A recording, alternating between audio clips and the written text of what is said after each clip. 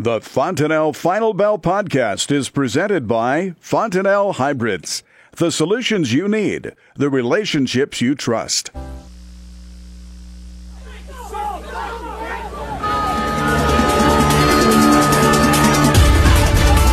Good afternoon. Welcome to the Fontanelle Final Bell here on the Rural Radio Network. I'm Susan Littlefield. A Monday is upon us. The first full week of trading, by the way, for the month of February. Mike Zuzolo is joining us, Global Commodity Analytics. And we were kind of joking off before we started this interview, Mike, was there's not a lot going on this week until we hit February 8th. And then everything is going to get kind of crazy. A lot of information is going to be thrown at producers in a very short amount of time. And you guys as well, closely keeping an eye on what those numbers might say.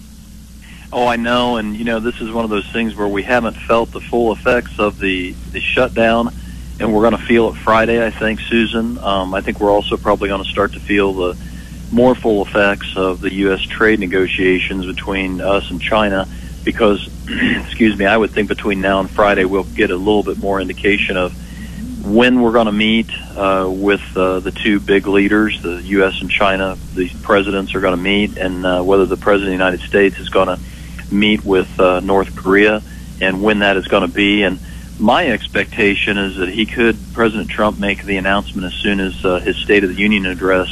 So I think the roller coaster ride begins Tuesday with the State of the Union address, and strap yourself in and don't eat a lot, because it's going to be one of those roller coaster rides that last all the way through Friday's close, I'm afraid. So how do you go out and plan your marketing for this week, knowing that we do have the State of the Union that is later than originally planned, and then you've got the ramp up to this report, which is going to bring us the numbers that from the January report that we didn't get? I continue to keep private estimates for the South American crop, and I continue to keep private estimates for the final January crop here in the United States. And what I told clients and subscribers in my weekly market brief, through charts and through talking, or writing, is that, we came in with a 955 million bushel carryover here in the United States for 18-19. USDA was still sitting at the 120 level for Brazilian bean production on December 10th. I think that we're closer to an 835, 837 carryover by taking 1 million acres off harvested acres from last fall and the harvest delays, which I still saw last week bean fields that were unharvested in southern Illinois all the way into Indiana, and I know other states have it as well. I'm also taking 0.6 of a bushel off the national acreage, so that we're essentially coming in with a 4.5 billion bushel crop. That's what I think the USDA should say on Friday's report domestically. My Brazilian soybean estimate has dropped from about 118.5 down to 114.5, and harvest now, we found out today through the I think it was AgRal came out and said we're about 19% harvested versus 6% last year. It's going to be hard for me to cut my harvest much more than that, since we're harvesting so aggressively at this point, but in my production, I should say. So that's the supply side. The real unknown, though, and that's this is what we're trying to get from USDA, is the supply side. The real unknown is the demand side, because of African swine fever, and that's where not just Friday's report, but continuing reports throughout the next couple months should provide a lot more indications. But I've got unconfirmed sources that are starting to tell me a number of how much the Chinese have called in terms of sows, and I'm hearing a number that is around 6 million head. And just to give you a context for that, that's the size of our whole female breeding inventory in the United States as of the December hogs and pigs report. So we're talking about not just the supply side that we've got to get nailed down again, but also the demand side, and that's what's going to add to the volatility. So when I try and project both of those, I try and give the producers an overvalue level, which is 985 in November beans, predicated on what I just said. And I'll adjust maybe 20, maybe 30 cents, but I feel like globally we've got enough excess supplies. I won't have to adjust that much more until we get to the summer weather here in the United States. Well, and you talk about those numbers, and I want to quickly look at those hogs for a brief second. Even though we do livestock in the back half, it has such a tie-in with the soybeans, with the soybean meal, because there has been, and you're not the first one to say there's been talk of even bigger numbers than what China's been reporting. That's going to take a drastic cut into our soybean meal export. And this is the root cause of why we can't rally above the trading range of the 930 area or 935. And I make a pretty big point in most of my seminars, and have made it for many, many years, especially the last 4 or 5, that there's some pretty important lines at 840, at 940, and at 1040, plus or minus a nickel, when you look at a monthly soybean chart. And when you can go above or below one of those key numbers, you tend to stay above or below those key numbers. And I think that, at the end of the day, today was a perfect example of it to me, Susan. We had a 4 or 5 cent higher day, and then all of a sudden the meal came in and trashed the market and closed down $1.20 and pulled the beans back down to where they were only up about a penny. That's what we've seen ever since the rally late last year, led by what happened in Argentina and the Rotterdam market leading the whole world higher. I think that's what we need again, and I really question, to your point, whether we can get something like that given the African swine fever numbers that we're talking about in China, and that China is not the only country that has it, that we have it in Europe and we have it in other parts of the world. That really makes you wonder about the soy meal demand in general for the next 6 to 9 months. Have we heard anything about possible shipping dates for China for this recent purchase they announced this last week? No, I think that the 18-19 marketing year is the only thing that they're willing to put out right now.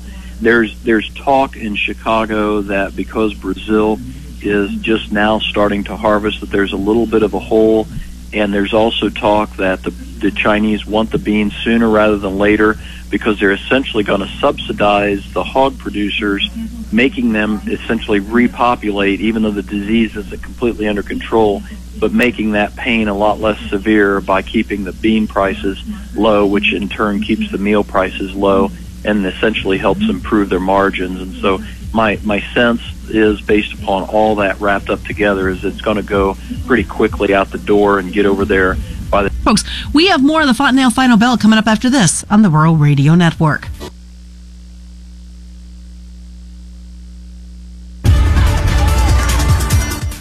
Welcome back to the Fontanelle Final Bell here on the Rural Radio Network. I'm Susan Littlefield as we continue to take a look at the markets with Mike Zuzolo of Global Commodity Analytics. And before we jump into the rest of the livestock side, I wanted to hit a little bit more on the grain perspective.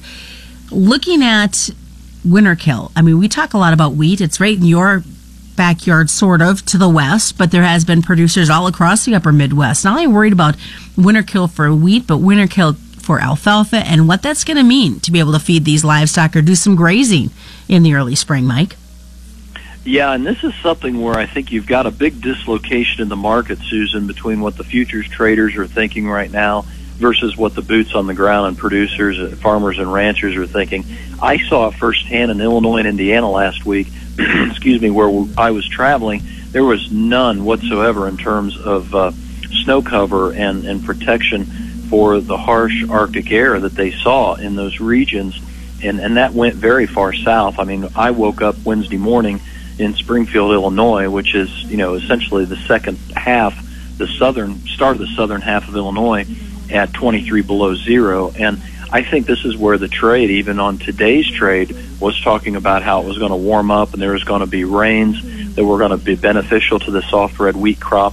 I don't think the trade understands what kind of ground that we're dealing with in these temperature extremes, what it can do to the ground on what is already a very light acreage base or low acreage base. And this is where we're already starting to see it in the livestock and the cattle.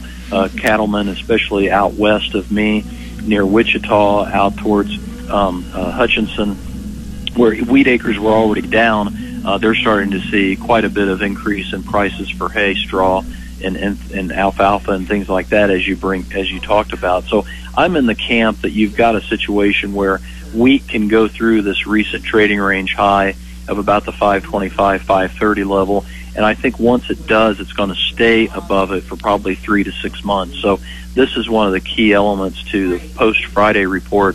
Wheat is my leader in terms of the overall marketplace bias, and to add to that is I think we've got a much more firm grasp that Russia is running tighter on exportable wheat stocks. So I think you've got the wheat as probably, in kind of a pole position situation going into Friday's report, that if we get some good news and a little bit more bad weather, these traders may be caught on the wrong side and want to jump back into the long side of the wheat.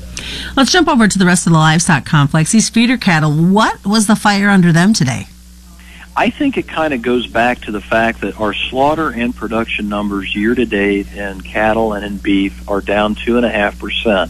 We don't have that excess supply that we've been used to the last 6 months. And so when we start talking about another cold snap in the plains and we're right in the middle of calving season, I think the market's going to react to supply-demand fundamentals a lot more quickly than they have been, especially more friendly supply-demand fundamentals for prices, because they don't have that excess supply that they've been able to say, oh, yawn, who cares, we got extra supplies, don't worry about it. Well, those times are changing, and I think this is an important development for 2019. I think it's an important development going back to the African swine fever and the hogs actually being a supportive feature to the beef market, and also the beef production numbers themselves being more supportive as we get deeper into 2019. So I'm less of an aggressive hedger in 2019, especially after the second quarter, than I would be, say, a year ago or 2 years ago. And I think this is an important development and an important shift that we have to keep in mind, because we've been so used to being such a big price taker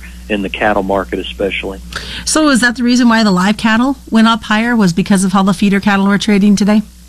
Yeah, I think that feeder fat spread is very much in favor of the feeders right now. And so I think for the next month or so, if the feeders go up, the fats will go up to a degree. But right now, the premium is still in the fat cattle, so I would expect them to be maybe a little bit less lively and jump a little bit less in percentage terms to the upside, unless we really saw something shift in terms of something that would do damage to the actual market-ready live cattle market.